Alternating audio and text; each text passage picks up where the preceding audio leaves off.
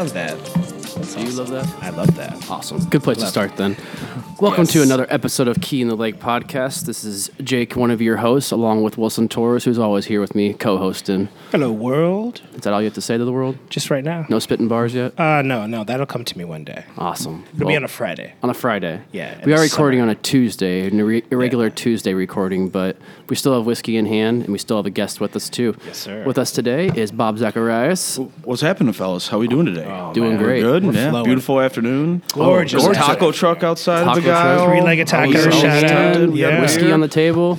We're good. I think we're all good to go. Bob I'm is happy to be here. Thanks for inviting me. Yeah, absolutely. Bob is Thanks for the saying beverage yes. director. Yeah, thanks for saying yes. Yeah, you're I think the first Oh. beverage director we've had on. This is the first beverage director. yeah. Prior to that was Jared, who's an actual establishment owner. Yeah, true. Good You know, point. He's so- proprietor of sorts, but But now we got the guy that does the dirty work. yeah, absolutely. And Bob works at Fountainhead, which is one of the best Chicago whiskey bars, in my opinion. Shout out to especially up here on the Fountainhead. north side, which kind of fosters. We're back to fostering. I can get the word out of my head now after talking about it I yesterday. wrote it down in my notebook. Thank I write you. down words that I've never heard Okay. and or have used in the English language, Right. which is a good 70% of them. Right. So I brought it over yesterday. But what you guys I've got- do is curate, I think, one of the best Yeah. neighborhood establishments for coming in and creating community at a whiskey bar here in the city. Thanks, guys. Yeah, I appreciate that. It's a lot of fun and certainly a lot of work. But yeah, our goal is to provide a great experience for people and get people into stuff that maybe they've never had before. Yeah. Maybe things that they like, and whether they want something that is incredibly affordable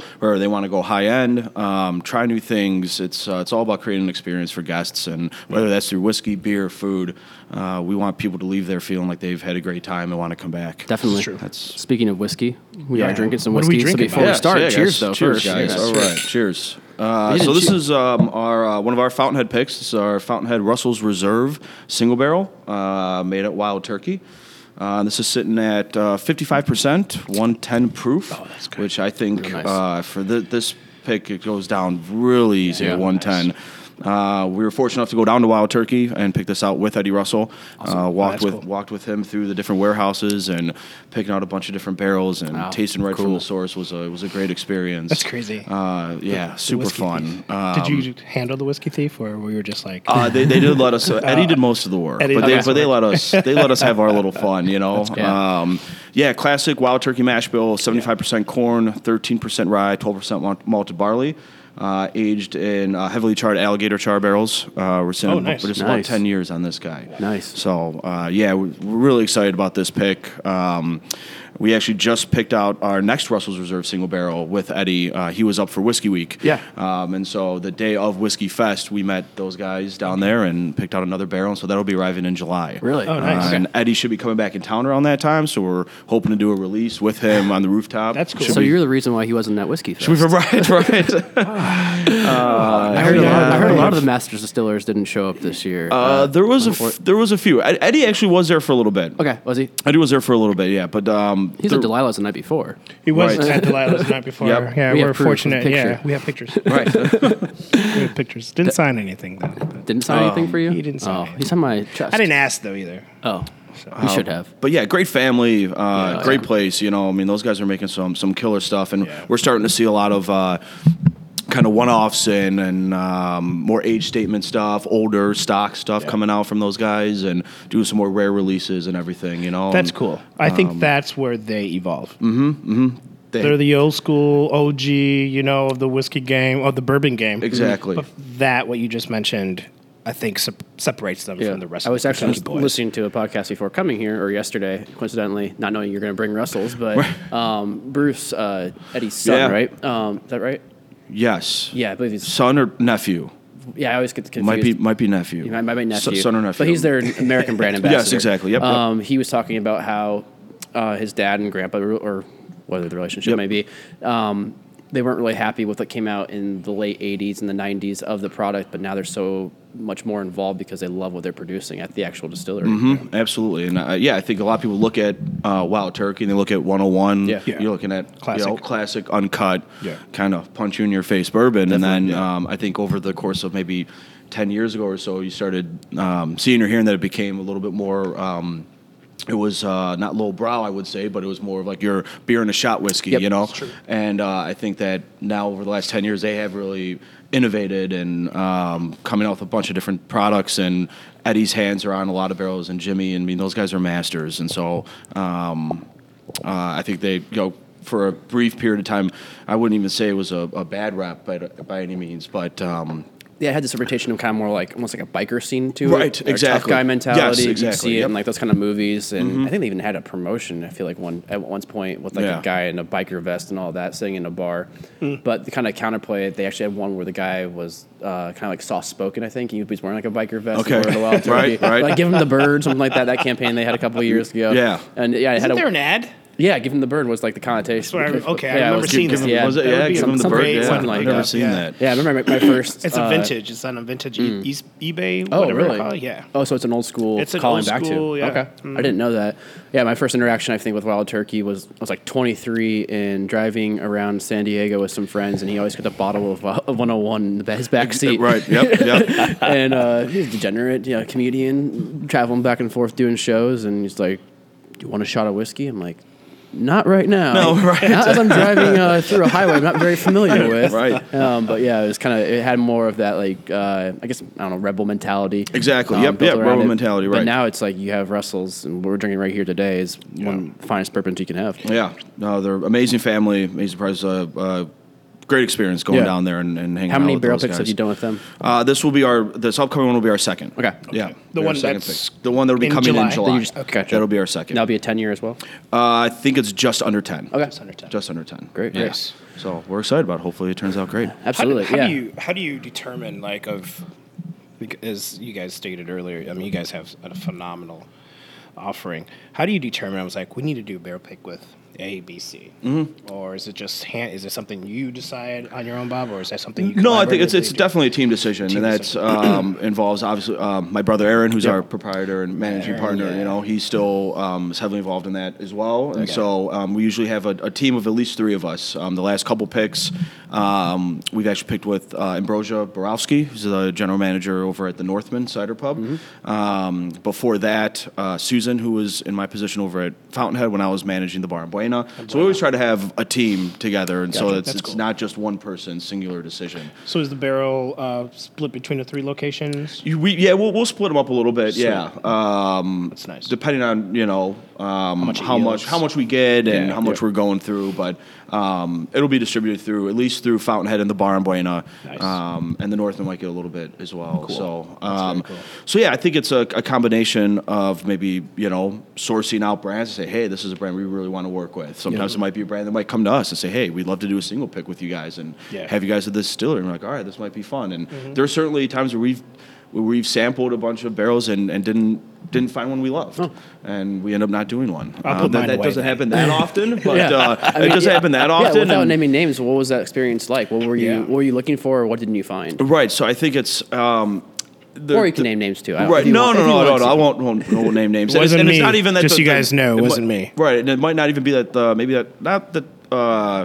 A knock on the quality Yeah. of the spirit. It just might not be something that knocks our socks off. It might be something that might be at a higher price point Yeah. that we're going to have to sell off prem at $95 a bottle, and we're going to have to sell on the shelf at $15 a pour. Yeah. Yeah. And it's an investment because we buy the barrel at one time. Yep. We pretty much bring everything in within 30 days. So Shit. it's a So decent you amount take of money. you take a Oh, yeah. barrel drop and you just It's a start large, working. it's a large Yep. investment. into So it, yeah. in some That's kick-ass, barrels it's Not many people do that. $8,000. So opening up your menu for like whiskey that you had a few weeks ago, a month ago, and saying like, here was it 30-ish? It was about 30 single picks, and there's a few of those that we had totally gone off, totally ran out of. Because you were just drying out at the McKenna at that point, I believe. Yep, we went through our entire last bottle of our single barrel of Henry McKenna that we picked out in 2013. Wow, and that was the very last bottle, and that Perfect one timing night for the San Francisco Spirit Awards. Exactly right. I know. Well, that I was know. just recent, wasn't It it? was what, like the night or two before Yeah, I think Whiskey it Week was. started. Yeah, That was announced that it was best in show and But best bourbon. your pick was from 2013, Yep. or was it It was 2000. Our pick bottled was in our 2013? pick was bottled in 2013. It Wow. was barreled in 2003. Wow. And that was a 10-year And then single 10-year barrel of single Henry barrel. McKenna. And it had much different quality to it than the I didn't get to actual. try Well, that. I mean, obviously, not many people tried the individual, batch of whiskey that won that award. It was Right. a single barrel pick. Right. So maybe had like 170 bottles, if that, Exactly. But trying that 10-year from this year versus trying your barrel pick, there was many different notes to it. Right. Try to think about probably a week span difference. But Okay. I just remember getting a lot of spearmint taste from your barrel pick and really refreshing quality to it. Yep. Where the 10-year from this year or from 2018 was more kind of a light finish. Okay. It didn't stick around, didn't remain in the palate as long as your barrel pick Right. did, which Okay. kind of shows the diversity of whiskey Right. when it can be the same product, but just over a number of years, how it changes and And evolves. it's a single barrel. Yeah, absolutely. And that's some of the fun of it too. And that's sometimes we might go into a pick and say, hey, we might want to look at something that's completely unique and different than a Buffalo Trace might be. Or for instance, we did a pick several years ago with Jim Beam, and when we went into it, we kind of was like, we wanted to taste everything, but we said we might want something that's really different than Jim Beam, and to kind of showcase what a single barrel can do. Yeah. And the differences in it. And some people may love that, some people may not like it. Some people may want.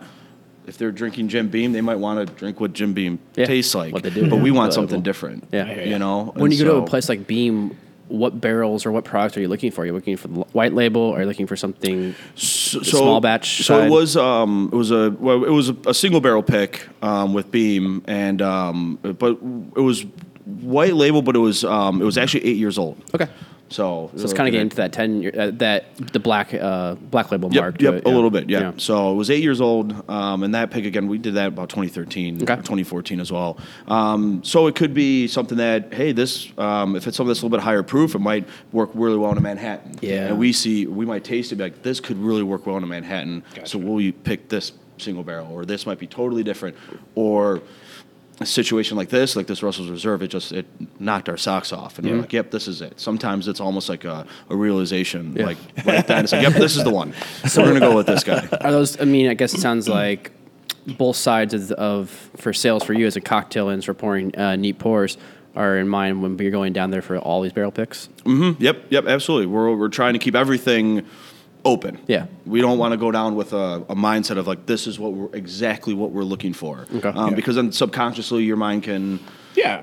go one way or the other. Yeah, this is true. Same way when we're tasting, we won't even say anything to each other until we're done with tasting I all like of them. that. Yeah. So that way we So can't. No within influence yourself. on it. There's no subconscious influence. Nice. And Element most of the time, surprise. if we're tasting, like when we did it with Eddie, or when we've gone down to Four Roses and taste with Al Young, they'll wait to give their opinion until we make our pick. That's the old school approach too. Exactly. Like letting you come with the experience, what it evokes on the palate versus we talk about that a lot, almost every single podcast about letting the individual taster decide for themselves what it brings to them. What do you taste? Absolutely. What are you feeling? Where's it take you to? Yep, that's that. So it's a lot of fun. It's one of the most rewarding experiences Yeah, I would that I've been imagine. able to have, and I'm lucky to be able to do it. It's a lot of fun. Yeah. So when you guys go down there, is it over a 2-day, 3-day? Yeah, stay? so like when we go, we usually try to make 1 to 2 annual trips to Kentucky a year at least, and it's usually a 2 to 3 day stay. I mean, it's quick. It's Yeah. we're still there for business, and of course. we need to make sure a lot of times we have 10 a.m., 9 a.m. appointments early at the wow. distilleries, and so Shit.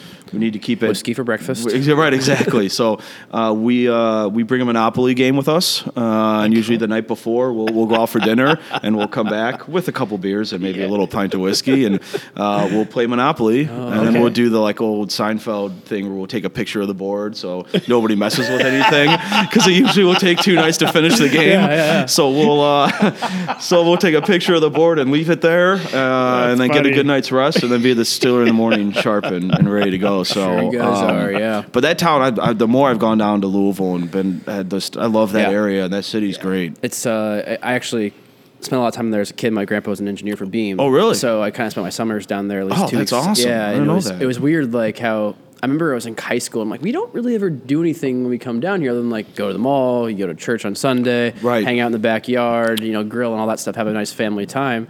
It's like, let's go see the city. Went to like Louisville Slugger Museum, things like that, more like family stuff. But it wasn't until probably almost maybe even in college where you started like going to some of the restaurants when it was developing back in about 2007, 2006, right? Okay. Where, like, more establishments were opening up based around like the whiskey scene, the food scene that would futurely develop down there, which is now amazing. It's such Right, it is. The food down there, can't sleep on the food down there. I No. mean, a lot of people think it's barbecue and that's it, but there's a Yeah, lot not of... that I remember that being I've that way. been to French restaurants down there. Oh, I've been yeah. to all sorts of different Nice. cuisine, and the That food is down there is killer. a great I went American. for Derby You did? You went for Derby. When?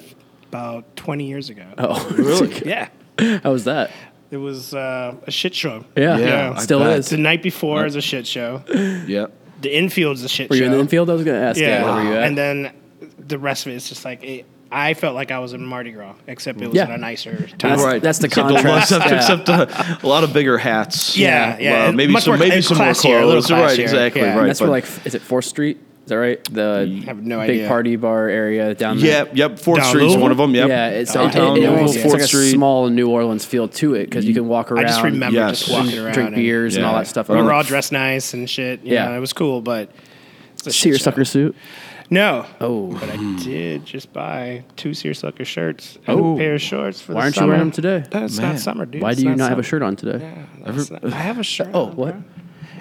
It feels like summer. Yeah, it does. Finally, For us, this For is us, summer. for us, this is summer, right? middle Yeah. of May. Finally, it's summer. Right. That would I would Absolutely. imagine a day like this, you would see a beeline to Fountainhead. Yeah. Yeah, that's Afterward. Yeah, describe the restaurant a little bit there. Ideally. for it, yeah. Ideally, Is the roof open today? Or? we're yes, hopefully. This is we actually have a little bit of table maintenance going on. Obviously, we got Oh, okay. hit with a pretty rough winter, and so we're doing some table maintenance and Gotcha. Yeah. making sure that things are good. But we should be open today. Okay. Yeah. We should Sounds be. good. That's the plan. Yeah. And then and for the it's- rest of summer, right? And for the rest of summer, yes. Yeah. Yeah. So we're what we usually target is about Memorial Day weekend. Okay. Is then we're great. first full service for the entire season. You know, I mean, that upstairs is essentially a full service restaurant, Yeah. and so it is a little bit trickier than a sidewalk cafe patio. Which I've managed to work there. You put out some tables and chairs, and then you're good to go. But we've got full food up there, full cocktail list, full spirits list, full beer list. Nice. So it takes a little bit of time, especially after a harsh winter when we had negative 50 degrees and Yeah. some stuff up there. So it takes still a times little to bit of thaw time, out. but by Memorial Day we should be full going to the season. go. We're Bob said it. hopefully we'll be. said it here first. I'll be back there in a few hours. So. Hopefully the snow you will go. be stopped by then. Yeah. You never know. Don't stop. Don't Don't stop jinx on the it, snow? bro. Don't jinx it, brother. Oh, I'm not jinxing it. I'm not trying to. Don't But yeah, jinx it. take It's us back not. to a little bit what the original idea of Fountainhead was and kind of how it's evolved over the years. Yeah, so I think that Fountainhead, at its core, wanted to create a beverage experience for people. We wanted to have one of the fullest, most complete beverage programs in the city. Whiskey being the focus, craft beer as well. I mean, Yeah. that's when we opened, it was a big craft beer focus also, and it still is. Definitely. Absolutely. Oh, yeah. And so the idea was to create an experience for people to come in that almost they could feel like they were connected to what they were drinking. And that kind of comes from ownership and then management going to breweries, going to distilleries, learning about the source of these products, translating that to the staff, and then and then translating that to the customer. Okay. And so that was the thought process behind opening it and creating something that was unique. And that was in 2009. We opened in April of 2010. So we just passed over 9 years now. I think everyone has that same age line around here. Yeah, in this you kind of get neighborhood, that feel about right? about that 7 to 9 year span Like where 2008, the Maltro area was starting to 2010 begin. It was, yeah. establishment, I mean, yeah. and to shout out to the guys here at Begala. I mean, I met Kevin when I first started at Fountainhead about Okay. 7 years ago. Okay. Shit. And at that time, I was a host and a bar back, and I was learning the ropes myself. And Wow. I met Kevin, and at that time, they were starting to make beer, and Kevin was hand delivering kegs himself. Yep. And it's just been me and him have talked about it. It's just been really cool to see these guys grow into now distributing into Michigan. They're in Wrigley Field. Yep. Yeah, that's huge. That's kick So ass, it's just yeah. been awesome to be a part of that and to support that and to have the local community too. I mean, that's always been a focus on ours as well. I mean, Yeah. working with whiskeys across the world and but locally too. You know, we've done a single barrel pick with Few. We did a single malt pick with those guys. And so I think being entrenched in the community was a focus for us as well, and hopefully being able to support local breweries and that was it's been fun. It's been a fun ride. You see the restaurants and bars that are kind of going in that focus now. I think those are the ones thriving or surviving. That and it's not about like just committing to one different brewery or one different distillery, whatever you may have here in the city. It's about even the ones that are breweries. They're bringing in other breweries to do collaborations with and show, hey, we have a community aspect here. It's not just about us, but it's about Chicago and all together growing as an industry from a restaurant side, from a bar side. Then it really helps out the breweries and the distilleries that are growing all throughout this city and throughout the state too. Definitely. Well, how many breweries are there in the Chicago city limits alone? There's 200 plus in the certificates of craft breweries in the state. In the state. Yeah, that doesn't mean they're actually like brewing, but they have the certificates to start if they Right. wanted to. And then I think there's over 135, I want to say, like in the Chicagoland area. It's nuts. So it's crazy. Chicagoland, right, including the Chicago, suburbs. including the suburbs. Okay. Yeah, and then I city mean, right where we're proper. standing, we can throw to 10 different ones, you know. Yep. Oh, from here, you're not yeah. from a mile. Yeah. Yeah. Right. Yeah, that's yeah. true. Plus a couple distilleries. A couple distilleries as well. Yeah, which we touched on the last podcast too, with the actual team from Beguile. Is like, hey, you were one of the foundations of this neighborhood, creating this thing called Malt Row, which is a really cool. I think my personal opinion, it's only going to grow as a tourist destination, especially since you're so close to Wrigley Field as well. To have once people really learn about the brewing scene that are coming in as tourists, coming in as visitors of the city, starting to experience, hey, I want to go have a nice meal. I want to go have a brew. I want to go have a cider. I want to go to a distillery. I can do all of that within a mile. Within a mile. Within a mile radius. That's crazy. It's been. And it's just the old industrial part of the north side, and it's grown into that. Obviously, places like Fountainhead help it out a lot. It's been awesome to grow, for myself personally, grow with a lot of these guys, and for us to be a part of it and to help those guys out. And the Northman Cider Pub being right down the street on Lincoln Avenue as well, and we're fortunate to be able to be a part of it. It's a lot. It's a thing that you can just walk and you're bumping into two things. I mean, I would see that a lot at Koval when I was working there. People would come by and be like, what do you got for the rest of the day? They're like, we're going to go to this place called Half Acre. Ever heard of it? We're going to go to this place called Beguile, I think it's called. And Empirical was right there. And on Saturdays, it was really cool when you're doing the tours. Be like, this is our first spot. Then we're going to Empirical. Then we're going to go down to here. We're going to go there and stretch our whole way down through Malt Row and see how far we can get without passing out. Yeah. But so from the local aspect, it's already becoming a destination. Yeah. To do a hangout like on a Saturday or a Sunday weekend thing, to go maybe go to some breweries, go to a part of the city you don't hang out in as much. I know I've done that. Personal bar crawl through this area a few times. You guys, is your family from this area or? Yeah, so and without going to too myself and my brother Ted, we are half brothers, and so same father, different mother, and so oddly enough.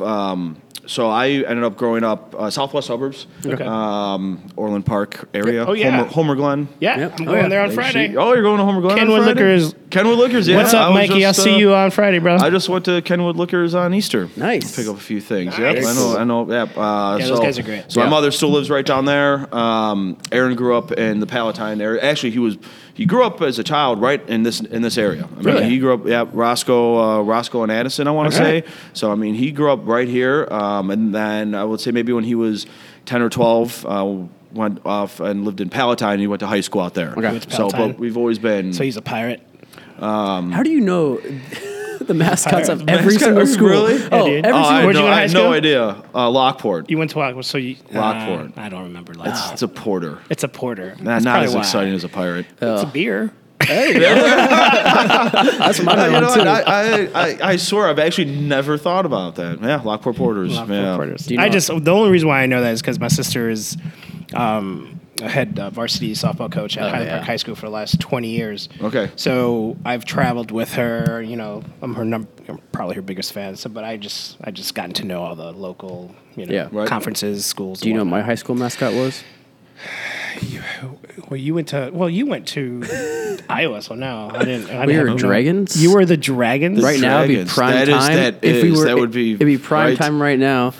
Very apropos. Yeah, just to have please don't say. I can only imagine the campaigns they're running for Game of Thrones. And the Oh, high school they gotta mascot. be I hope they are. crazy. I hope so. right now. Wait, you guys have a Game of Thrones night there, right? We were doing that. Yeah, we did a Game of Thrones night before the season premiere. Oh, okay. Before the season premiere, we did a Game of Thrones night where we tapped some of the Oma Gang. That's right, yeah. Collaboration beers with Game of Thrones, and then we were airing like the replay on Monday night. Well, Okay. not really. Breaking things Not loose. really. We weren't really airing it. You weren't really. We were just talking about it, discussing it, right? We were talking about Yeah, it, how'd that go? discussing it. That went all right. No, it's but yeah, it's kind of coming back just to Fountainhead in general. Where have you guys, from the company or from the restaurant bar, first starting off to where it's gone to now? Was that the intention, or kind of you grown even more than you originally expected? I think the trajectory has been kind of on par with what we were planning on from the start. I mean, we wanted to have an extensive whiskey list, and I think once kind of delved into that, we realized how much amazing stuff there was, what we can really do to provide an experience for people, and they can have something from. What was your background with whiskey before that? Well, so I good question. yeah. So I bussed tables for the Bar en Bueno, which was our original location, when I was 21, summers in college. I'll drive up from the suburbs and do that whole thing, and then finished up school, and then after school I actually had an accounting job out of school. Everyone's an accountant. Yeah, right. Kevin was an accountant. I did accounting, Northern Illinois. You went to Northern DeKalb, Husky Love. Husky. I have a Husky. So I had an accounting job out of school and was just kind of getting a little tired of it, and I knew what Aaron was doing up here, and my family threw a surprise 25th birthday party for me, and he came down and was just kind of like, hey, we got this place Fountainhead, we're about to open up a rooftop, and if you ever want to change it up, and I was like, yeah, let's do it. Yeah, cool. So I quit my job and moved up here, and I started off as a host and bussing tables, and eventually they gave me a bar back job, and then a bartending job, and I just and I fell in love with it. I mean, it's good to have those foundations, those roots of building from the bottom up. I personally think with a company where you can say hey, I was literally doing this job to your employees, and then I'm the beverage director. Right. I have aspirations as an individual. We'll invest back into you. It sounds like absolutely, yeah. And I mean that was some of the first and these sound like dirty jobs, but I was put on a job of we were getting in new shelving downstairs for the whiskey storage. So my job was to take every single bottle off of the shelves downstairs. Taste every single bottle. Not at that time. Take them all down, and then we got new shelving, and then put them all back in alphabetically by distillery. Yeah. And so even that job for me being young was great for me to just put my hands on bottles and see them. And then I have the list in front of me, and then I'm reading about them, and I'm saying them out loud, and I'm learning pronunciations. And to be able just to do that was actually really. Yeah, I don't know. It was. No, it was 2 days of 8 hour plus of work. It was shit. It took. We got. How many bottles do you have on the shelf right now? Whiskey, we're just under 1,000. We're close to 1,000. Yeah, and with things that are squirreled away, we got a little squirrel program. Okay. We call it the squirrel program downstairs. I can only imagine what your squirrel program is downstairs. The squirrel program would push that threshold over 1,000. But is that part of your offering, or is that just that stuff that we one-offs that we when we do single barrel picks, we'll take a couple bottles, tuck them away, and hold them for events like Whiskey Week, where we can have very cool a bottle of Henry McKenna that we picked 6 years ago, or Elijah Craig that we picked 9 years ago, stuff like that. So that would be then over 1,000, and then including other spirits and beer, draft and bottles. We're looking at about 1,300 items roughly. So it's good. It's a good amount. It's fun and it's challenging to work with that. Definitely. And I started. I just started really diving into it. And I started learning that it was getting more in tune with learning about distilleries, and it was challenging and it was exciting to learn about the process and the craft of making these products. And so that's kind of within about 6 months, I feel like I was like, all right, this is something I'm really going to like. Cool. And then just, with more reputation and more tasting and learning and studying and it's worked my way from there. Was there any certain type of whiskey that you kind of came towards first? Was it American Spirits or was it Scotch? Scotch. Okay. I still remember it was, maybe I was there for 3 or 4 months hosting, busing tables, and I remember sitting down and tried a Lagavulin 16, and I was like, I'm like, oh, this is what. Yeah. I'm like, this is totally different. I'm like, I've never tasted anything like this in my life. Yeah. This is so fun. Yeah. The same way with beer. When I was 21, I tasted a Schlenkerla Marzen smoked beer from Bamberg, Germany, and I had the same kind of wow sort of thing. And so that really, I was like, all right. And so Scotch really, that was what I first gravitated towards if I had to pick one. Yeah, it's cool remembering those experiences too. I think everyone really does. I mean, for me, it was for beer wise, it was walking through. I think I shared a story before, but just walking through our little grocery store that had this for some reason really great eclectic beer collection in Iowa, but and at a Hy-Vee. Right. You're like, okay. And there's a Rogue sitting there with a dead guy with a skull, and all that sitting on top of the barrel. Yeah. I'm like, what's that? Gotta try that. And you look at this company, it's like, this company's 19, 18 years old. Like craft beer's been along that long. Yeah, Rogue's been around for a while. For sure. And having that experience, and like for whiskey with me was Macallan 12, where you're like, oh, this is like a really, really, I can drink this. It's not like, it's not a Jack or a Jim, what it might be. It's something smooth, something different, a whole different approach to the spirit.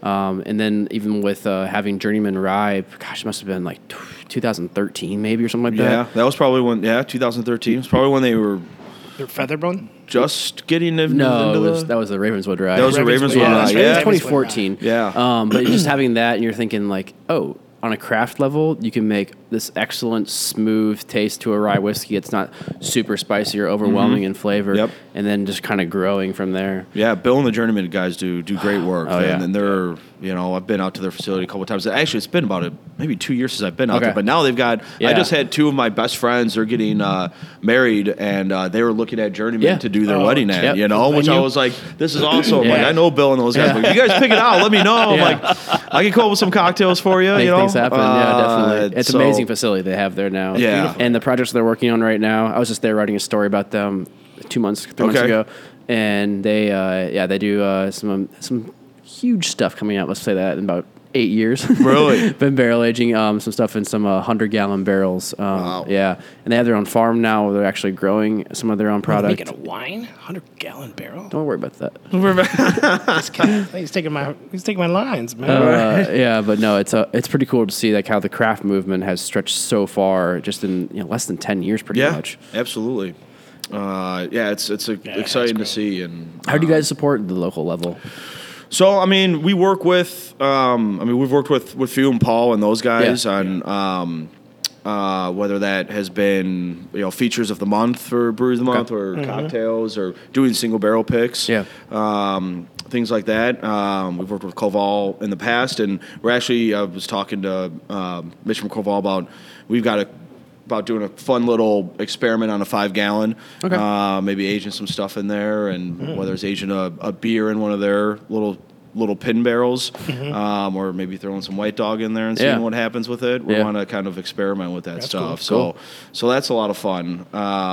Blonde Brothers, those guys are making some great whiskey out there, and so.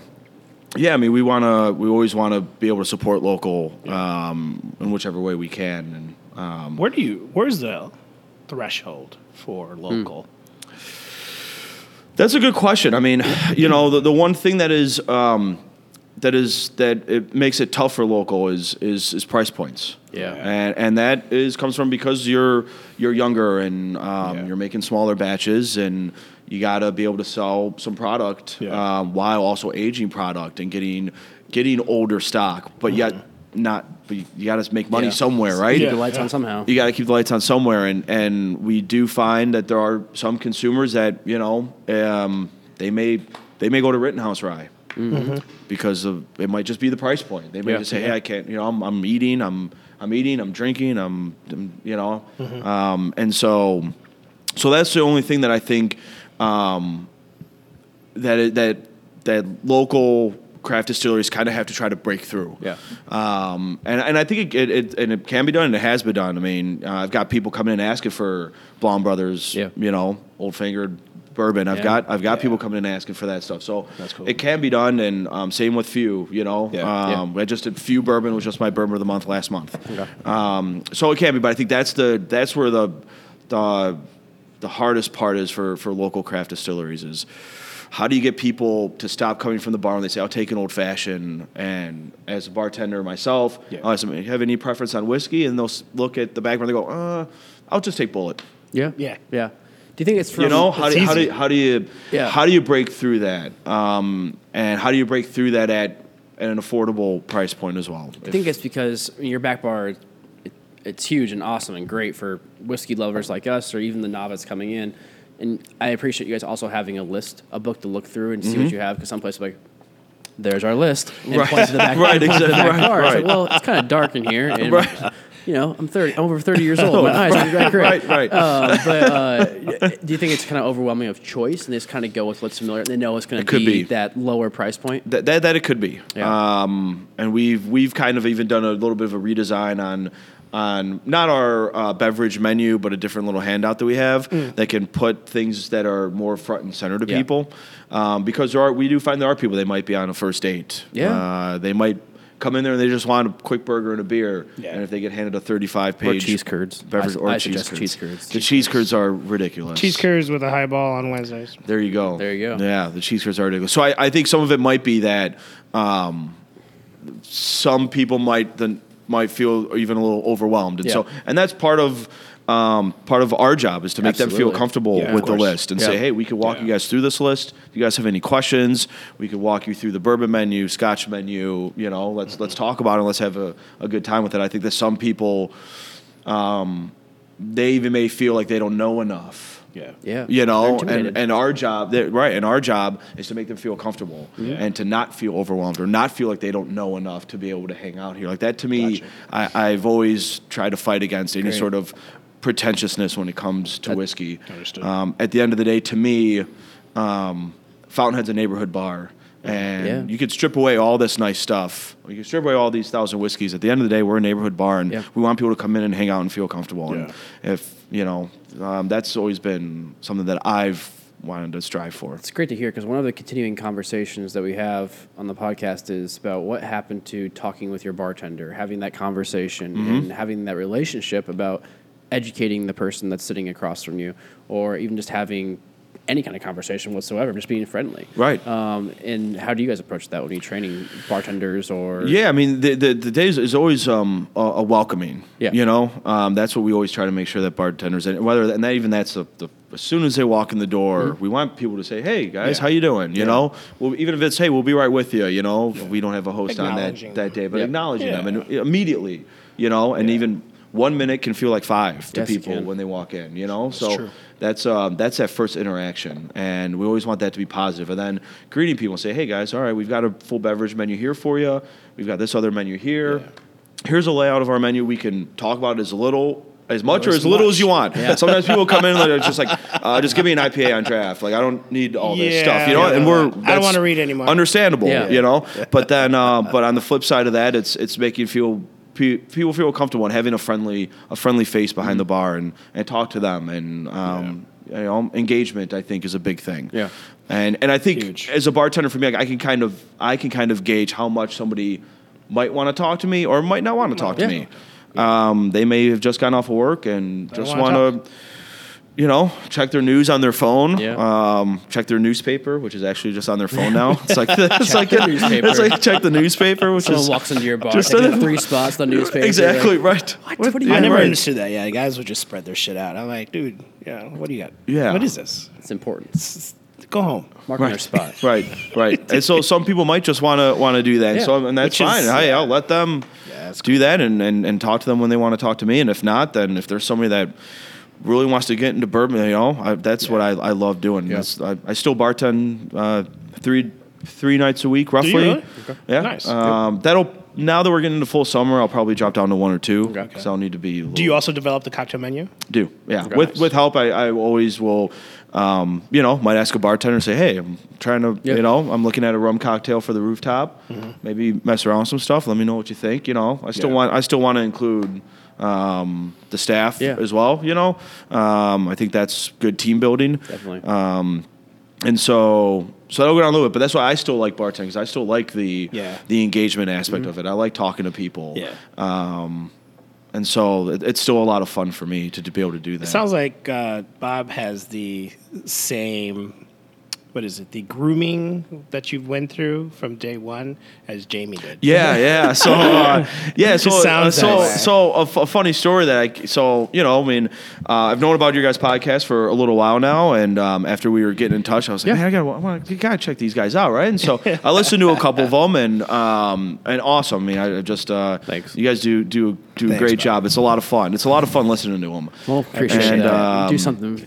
For the industry folk, I think, pretty much. But I have no clue what I'm doing.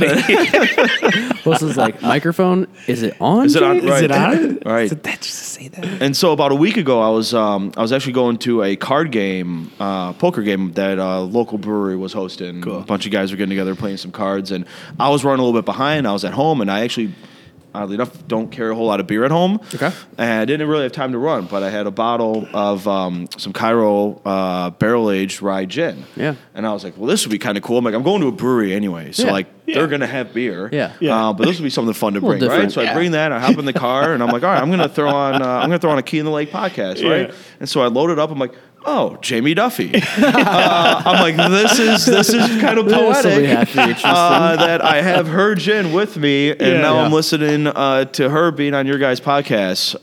Perfect. Which was a lot of fun. Yeah.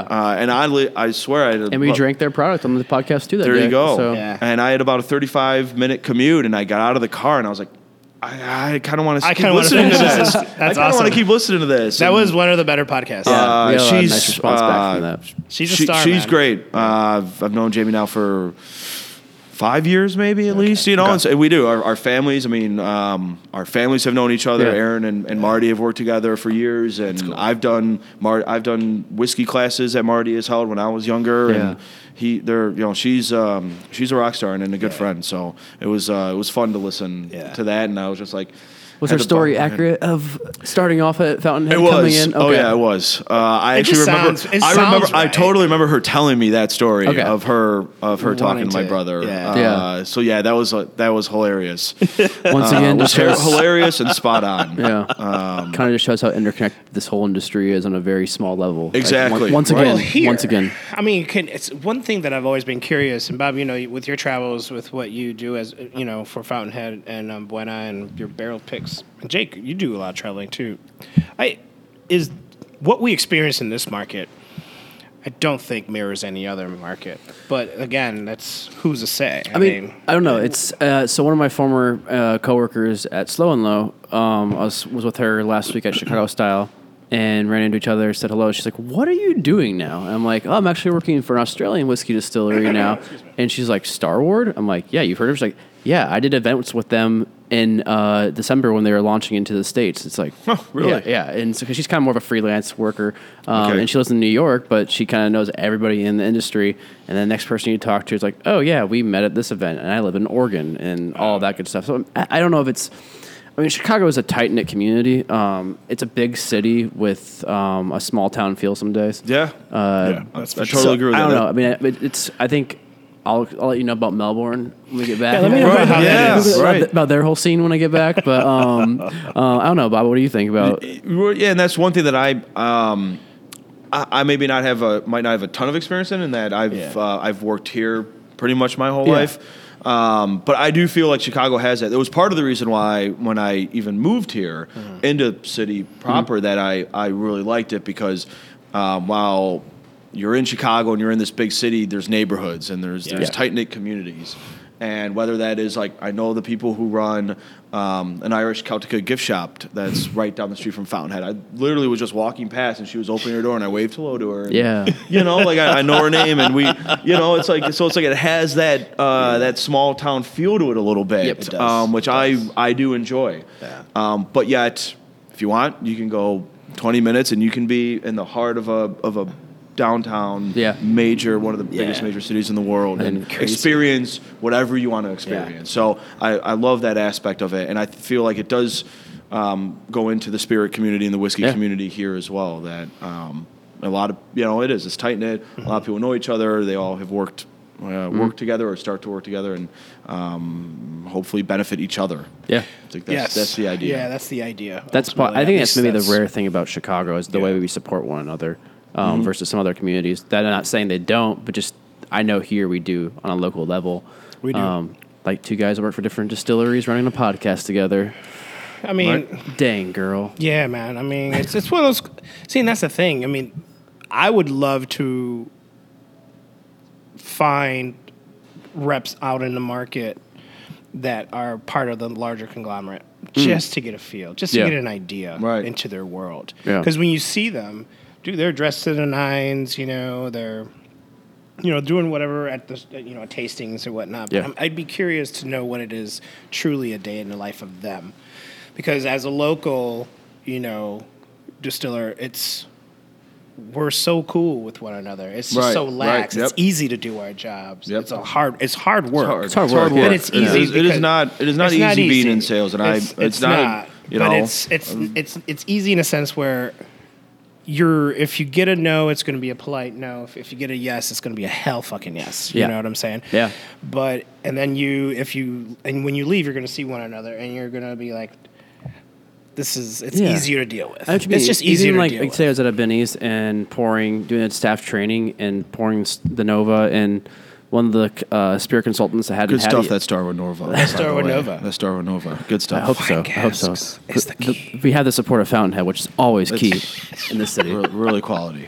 But we thank you for that. But I was tasting out the spirits consultant there, and he hadn't had it yet, and he just tasted and even spits it out because it's 10:30 in the morning, and just like, oh my god. Like, this is great. And, like, that response that I got from that was like, okay, my day's made from there. And it's only 10:30 in the morning, and I've been working for a couple hours, but there you go. Yep. It's great to have that feel, whereas, I don't know, if you're a bigger rep and you're just keep pouring those bigger brands, maybe you don't always have that because everybody. I don't think they even touch. And those bigger brands. You work with them. That's why and those bigger brands, they're numbers driven. Yes. Which everybody at some point is numbers driven, right? Yeah. We all are. I'm numbers driven. But everybody is numbers driven. You are.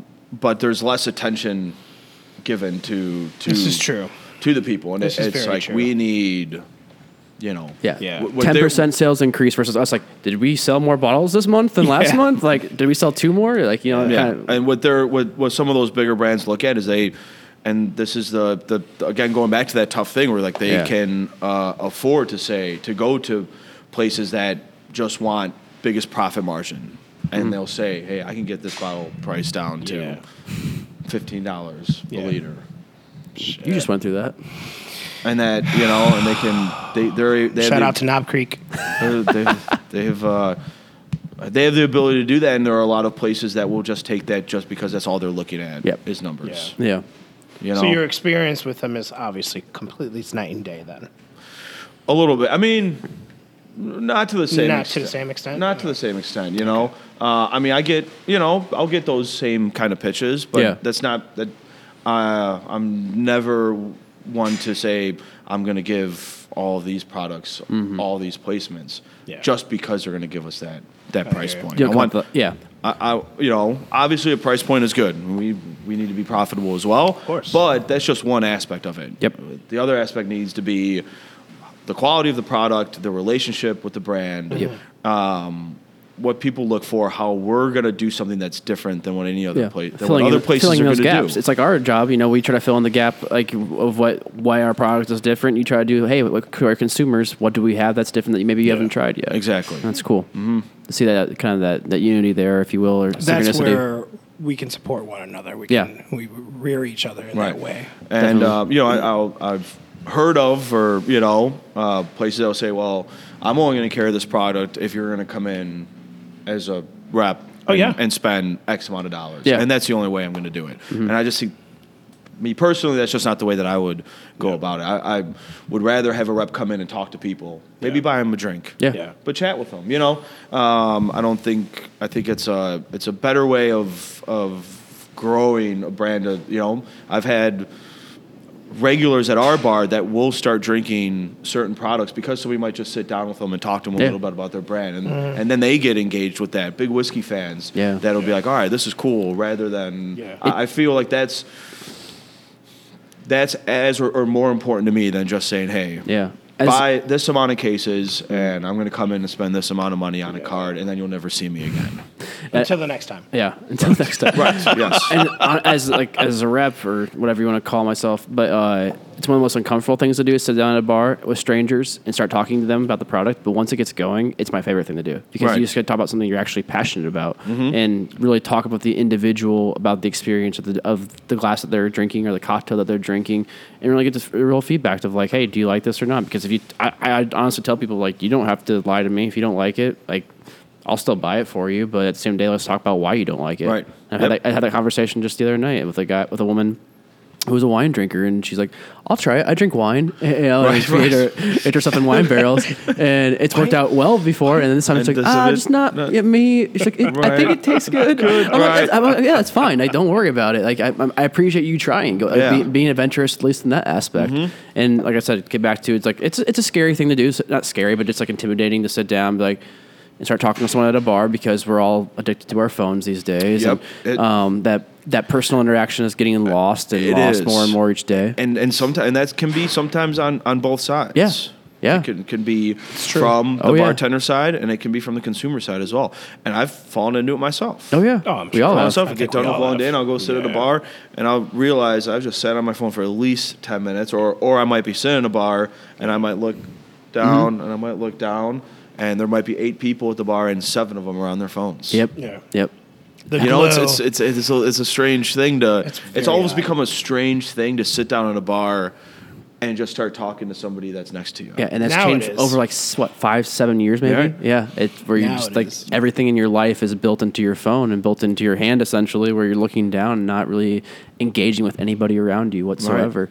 And I was actually at a bar by myself the other day. It's kind of like to Jimmy too. You're so sad. Well, yeah, it was actually going back to what Jamie was talking about, how like after you go to like 3 different places and you get all turned down there, and you're like, I just need to go to a bar to regroup and like be able to myself. And I was kind of doing that at the end of the night and was like hoping to have a conversation because it was one of my local places, and none of the bartenders cared to have an interaction, and no one around me cared to have an interaction. And so the next thing I know, like 5 minutes in, like I'm just sitting on my phone, right? Yeah, have a beer and you head out, and you're like, I just home and talk to your dog, and right, right, yeah. So it is. It's interesting how the climate how the climate has changed a little bit in just the bar scene. I mean, this was something that was actually was discussed in the Independent Spirits Convention last Independent Spirits Expo last September, last October, right? Yeah. And it was an on-premise panel specific. Cool. That Mike Miller was on, and my brother was on. Yeah, your brother was on there. Aaron was on there. Mike Miller, Davey or Danny from Scofflaw. Danny was from on Scofflaw there, and then was on Sean there. from Twisted Spunk. Right, yeah, and we were kind of talking about the bar scene and how I think it was Mike Miller who said it first. Was that he said, my competition isn't Aaron, or my competition isn't Danny. My competition is Grubhub. Yeah. And my competition is Drizzly and all that bullshit. And all that stuff. But my competition is getting people outside of their home. Yes. And getting them to the bar. Which we spoke a lot about how the bar is going back into the home. Yeah. The new on-premise is the home. Right. The in-home bar. Yep. The entertaining is coming back now, and so on and so forth. Exactly. And so, and, with online dating apps, with things like that, it's almost become an odd thing for the older generation that now from like our generation now, where it's like, again, like it's almost kind of odd to see a guy to go to a bar to maybe meet somebody. Yeah. Yeah. Because of online dating apps. I'm there every day. Right. I'm hunting. You are. Bro, I am hunting. You're hunting? Yes. Men or women? No, are they hunting you? Just hunting for a good burger, bro. Oh, that's right. Okay. Gotcha. Kill your own beef next time too. Brother, and so that's just an interesting that I've kind of have witnessed or seen that like that you don't find as many people people used to 15 years ago. People used to go to a bar because that's the way you met somebody. I met my fiance at a bar. Right? Did you really? There you go. Oh, that's cool. Yeah. Which one? Iowa. It's over on Clark in Fullerton. How do you not know this, bro? It's Clark and Irish. Fullerton? Galway Arm. Galway Bay? Galway On the corner? Galway Arms. Galway on the corner Arms. over Galway there? Arms. Which, and then we didn't even figure this out till after the fact. We actually got engaged in Galway. Really? Yeah. Oh, Yeah. that's a nice. That's a nice. Yeah. Full What do you call circle. that? First circle. Full circle. Yeah. Circle. I that's can't even great. say It was one of those circle. things we didn't put together. I don't even know if she's put it together, to be honest with you. It was shit. months later. I just remember taking the bus past Galway and be like, oh, that's weird. Hey, didn't we just get Yeah. engaged Yeah. there? Yeah. There? So that's the full circle moment of the podcast. Wow. That's awesome, Brought to you by man. Beguile Brewing. Thank you for the rent-free space. So it's just it's just an interesting time, I think. Yeah. Do you guys have conversations about that a lot? Or frequently at all, I guess? A little bit. I mean, I guess we just talk about like how do we, and I don't think it's not necessarily negative or positive. It's just it's Okay. different, Yeah. But we do see, because they're sitting in your bar, it's like, well, sometimes we used to call them success. Tinder Tuesdays. Okay. There have been times where I've looked at a bar, me and the cozy bartender, and we look at it and we're like, 2 seats, online date space. 2 seats, online date space. Really? 2 seats, online date space. And now the thing is that they're just trying to get to know each other, right? So they're not, we can make it fun for them. At least it's using your space to do it versus somewhere else. That's true. Yeah. Exactly. I tell you what, my first I'm not complaining about this. experience It's just at Fountainhead was on a date. right. That was my first experience Really? at We do Fountainhead. see a good amount of first dates. I feel like. Okay. And sometimes you can't really. And I it's didn't tough even to know kind it. of gauge. Yeah. It might be a second date. It might be, you don't know. We don't know. But I but- was the awkward fool drinking, a shitty beer amongst the craft drinkers and then the whiskey drinkers. Old style? No, Millet. Okay. I don't know what I drank that night, but I remember when I went because she's like, "Hey, have you ever been to Fountainhead?" I'm like, "I've seen it. I've just never went in." Yeah. But I remember walking in and I really immediately dug it, honestly, because it was cozy. It was cold. It was raining out that night. It was just it was during the fall. So, and she met me there. Blah blah blah. She's like, "Well, they got great whiskey here. Do you drink whiskey?" I'm like, "I don't drink whiskey, but I drink beer just as good." Right. She ordered. She must have had 3 whiskeys. Ooh. By the time I finished my second beer. Nice. So she was. Whatever happened to this lady? Yeah. Yeah. I sent her home. I put her in a cab. Really? Yeah. We didn't have a single word of conversation. Really? I'm like, man, I must be really shitty, looking or smelling or something. All 3. Because, I would assume, right? I mean, because she very rarely handsome. spoke. She spoke about the whiskey. And now that I'm in this industry and I understand the So you just couldn't the provide business any model, conversation with it. I could have learned some stuff, but I had no idea what she was talking about. Right. Because she was Right. like, "Oh, this whiskey's great because it's blah blah blah." She just talked and talked and talked about the whiskey, and then I think about it now. I was like, she was just in her comfort zone. Yeah. That's her Right. spot. Right. Yeah. What's her name again? Yeah, what is her name? I don't even remember. You don't even remember. Was that a Tinder Tuesday date? No, dude, that was she. Me and her saw each other on the platform. She's like, "Hey, how you doing?" I'm like, "How you doing?"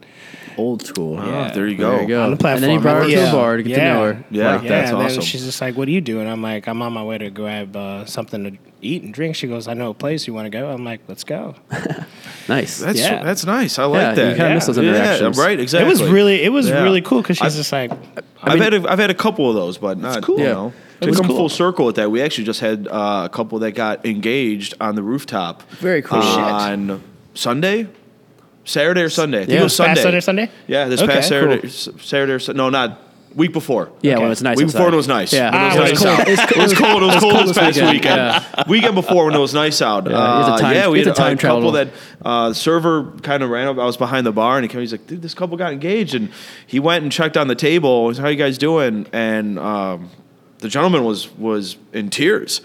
And he's Oh, like, "She just man. asked me to marry him. She proposed to him. She proposed to him? She proposed to him Dude, that's on the cool. rooftop. I love that. Dude, that's At dope. Fountainhead, and this guy was like in tears, like, Oh, man, yeah, that's it was awesome. a pretty That's cool, love. experience. That's and cool. That's really cool. And I apologize, I forget the female's name, but she knows our director of restaurant operations, John, too. Okay. So it's kind of cool. That So is yeah, cool. it was cool. It's That cool is to, very it's cool to see Look at that stuff. Love in the hood, man. Yeah, I love that. I know. How I did love they? it. Anything special? Just kind of just.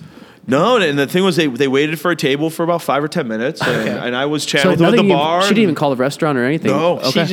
I talked to the guy when he came in, and and I had 5 or 10 minutes, and I chatted with the bar, and it just seemed. He's like, yeah, we're just hanging out for a couple of drinks, like. Now that I'm looking back or thinking back on it, he had no idea. He had absolutely no idea. That's awesome. That's cool. And to see, it was cool. So that sort of stuff also makes it makes it worthwhile. It does. Yeah, I agree. Yeah, definitely. Kind of getting back to like the whole barrel pick selection. Yeah. What took you guys overseas to do stuff? Yeah, so we were fortunate enough about 2 years. About just over 2 years ago, we left April 27th. Okay. Went on a trip to Scotland. So we actually went out there for there's a Spirit of Speyside dinner. Okay. That's out in Speyside, Scotland every year. So imagine like the red carpet. Yeah. For the Oscars, this is what it is for Scotland, except it's rainy and it's cold. And New life goals right there. And everybody's in kilts, but it's like this thing. Nice. So we went out there, and it was a company trip, myself and Aaron and one of his business partners. And at that time, Actually, I was still at the bar in Buena, and so Susan was over at Fountainhead, and so it was a whole company trip. Yep, cool. And so we went to Glasgow, and then we drove up to this great little tiny town called Pitlochry, which is about maybe a square mile wide. And it's just this gorgeous little mom and pop town. And they have you walk up the road, and there's this little hotel, and they have there's an inn, this little hotel, and they make 4 beers, and they're all cask beers. Wow. And they've got this tiny little pub with these little mini wooden seats. Oh, yeah. And the only source of heat is peat in a fire. Wow. And I swear it was like being transported like 5 minutes. I could have never left that room. Yeah. It was amazing. Cool. Wow. So we stayed there. We visited Edgedour Distillery. Okay. And then we went up to Inverness for 2 days. And drove up from Inverness. We visited Glenmorangie, Dalmore, Tomatin.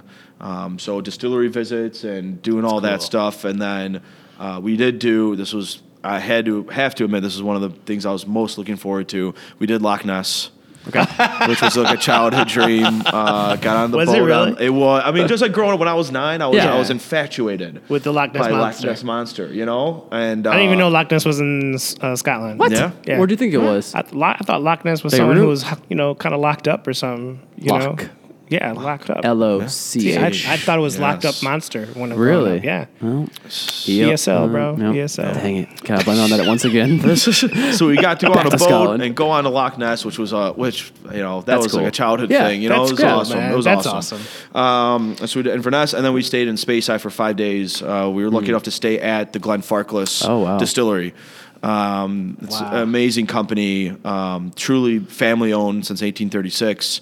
We were able to stay at a guest house. We stayed there for 5 days. Wow. Did the Spirit of Speyside dinner. We did looking at barrels and everything while we were there. But we were having dinner with the owner. It's technically the owner's son. But we had the owner's son. We had dinner with him and his family and his kids. And that's awesome. This you envision this grand thing, right? But it's they're families too. Yeah. And I think that's a connection that we have to them. And so got to some distilleries to do dinner, and it was still a work trip. Yeah. But Yeah. Not one I'm going to complain about. It was an amazing. It was one of the best. It's a life experience. It was one of the best experiences of my life, hands down. So what'd you bring back from Scotland?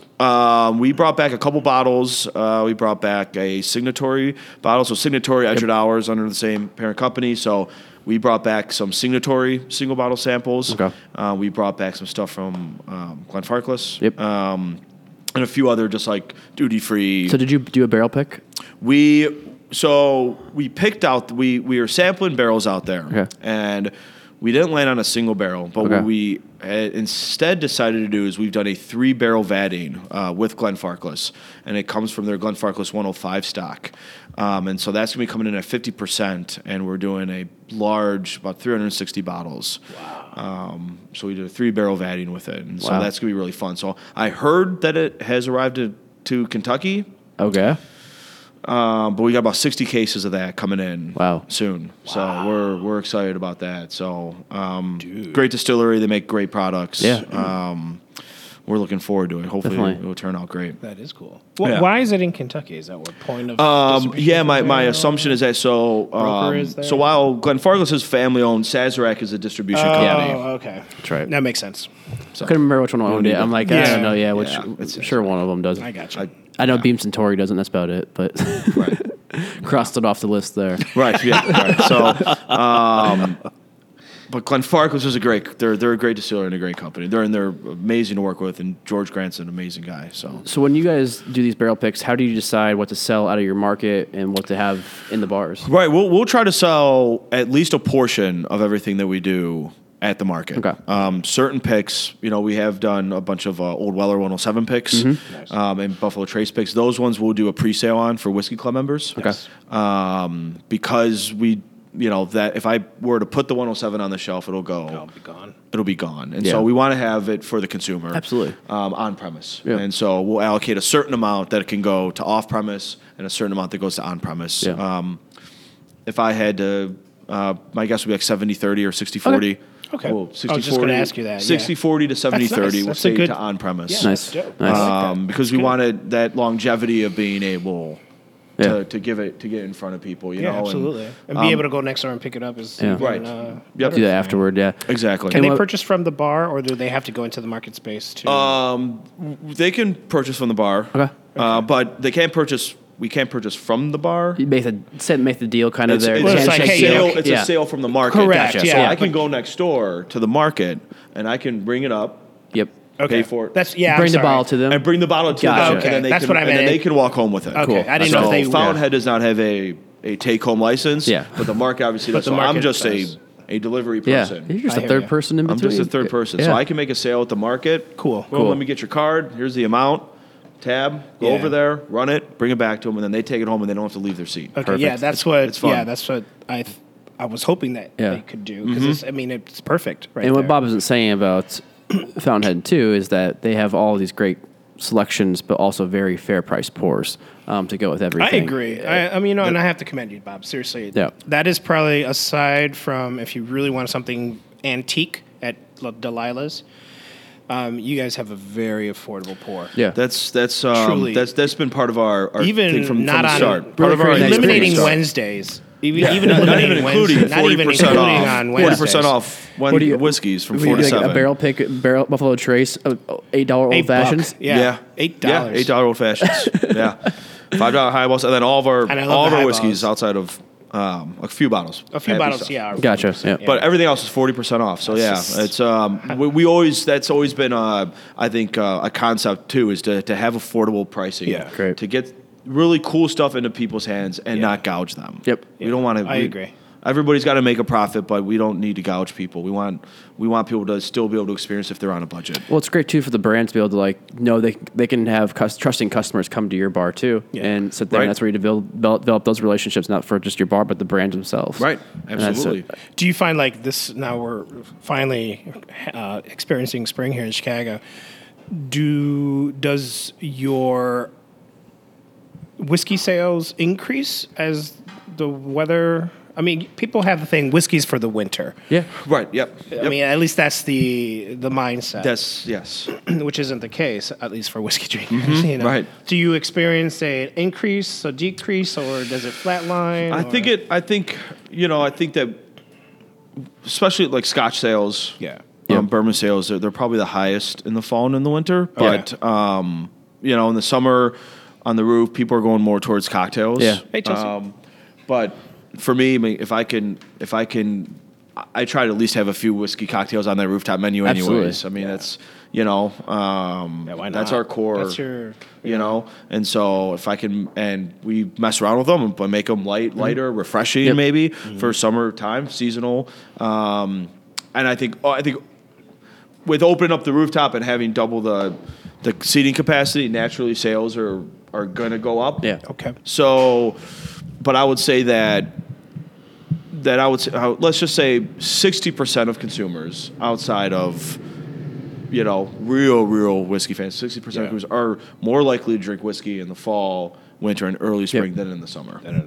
But it's always just about innovating and trying new things, which Yeah, we've done exactly. in the past too. You know, right. We figured out ways to bring whiskey into the summer, scene as well. Get a whether it's something that might be aged in Sauterne casks or something, that might be super light. You look at something like a Glenmorangie Nectar d'Or or something like that. That like is really more of like a summer, spring summer scotch. This way of putting those things on the menu up there that we can get in the front of people. So, because I always want whiskey sales. Are you guys going to jump on the frosé thing or the frozen cocktail thing? This is apparently the now. Bob is shaking his head. No. And the one thing we so a couple years ago we did go to the National Restaurant Association show, and we were looking into some of those frozen machines, but so many of them they have trouble, and it seems odd because I've seen them in a lot of places where it's hot out, but. I've heard when we were talking to them there, and they were saying like, if it gets to like 90 degrees, like it might conk out. It might cut out. That makes sense, yeah. And when we would have to have it behind the bar, almost certainly upstairs. Upstairs, yeah. And that area, when the heat gets going, that back bar gets extremely hot. Yeah. It's hotter than it is because it's covered, so the heat's a little more condensed in, and makes sense. I was just hoping you said they're not cheap, and so they're not. We're gonna try to invest in something that's it's just No, and stick to what you guys do best. Exactly. No, I'm not. I was hoping you would say no. No. Truth be told, that is not our thing. Well, that's a cool place to wrap up because I know Bob has to get going here to company meeting. I would. Yes, I do. But it's been an hour and 10 minutes already. I could have. Time flies, man. I could have. I could sit here and hang out with you guys. We're 5 minutes on the street for the whole other, afternoon. So I appreciate you guys having me on. This was a blast. Anything else you want to promote? Love to do it soon. Whiskey Wednesday, Memorial Day weekend, come and hang out. The rooftop will be open. I don't have anything else off the top of my head right now. Social media stuff? Social media stuff, always follow us at Fountainhead Shy on Twitter, Instagram. Fountainhead Chicago, Facebook as well. Cool. We got our events going on, always up there, and doing some cool stuff. So awesome, and make sure to drop by and check it out, people. Especially if you're visiting from out of town, it's definitely one of those spots. I mean, most people obviously stay downtown, River North area when they come to Chicago, but it's worth a quick Brown Line train up to there, or even an Uber. Even an Uber, super easy to get there and worth the experience. Get some cheese curds, get some whiskey, get some beer, hang out, say hi to Bob. A lot of fun. I'm there a lot, so. Be happy to hang out with anybody. Be happy to hang out with anybody. You, Bob? Yeah, I want to hang out with you. Who comes in and can I get the Key in the Lake discount? Talk about talk about whiskey and keep listening to these guys as well. I appreciate that. This is a blast, and you guys are doing some cool stuff, and hopefully it could get people more into the whiskey community in Chicago and learn stuff and get to know other people. And we know conversations. They listen to somebody that they've never heard before talk. Like, you know what? I might go check out that person. Then that's cool, So conversations like this will definitely help that. So we appreciate that. We're grateful for this. Wilson, you're at 312. MADE 312 Made, and also at Union Horse Distilling Co., which is the fine company you represent. We are at Key in the Lake on Instagram, pretty much. That's where we mostly find us on social media, and at keyinthelake.com for our podcast, stories, photos, all that good stuff, kind of things happening all throughout Chicago. And I, as we kind of alluded to, I'll be documenting my process of going over to Australia to learn more about Starward, the company that I represent. So if you want to follow us through there.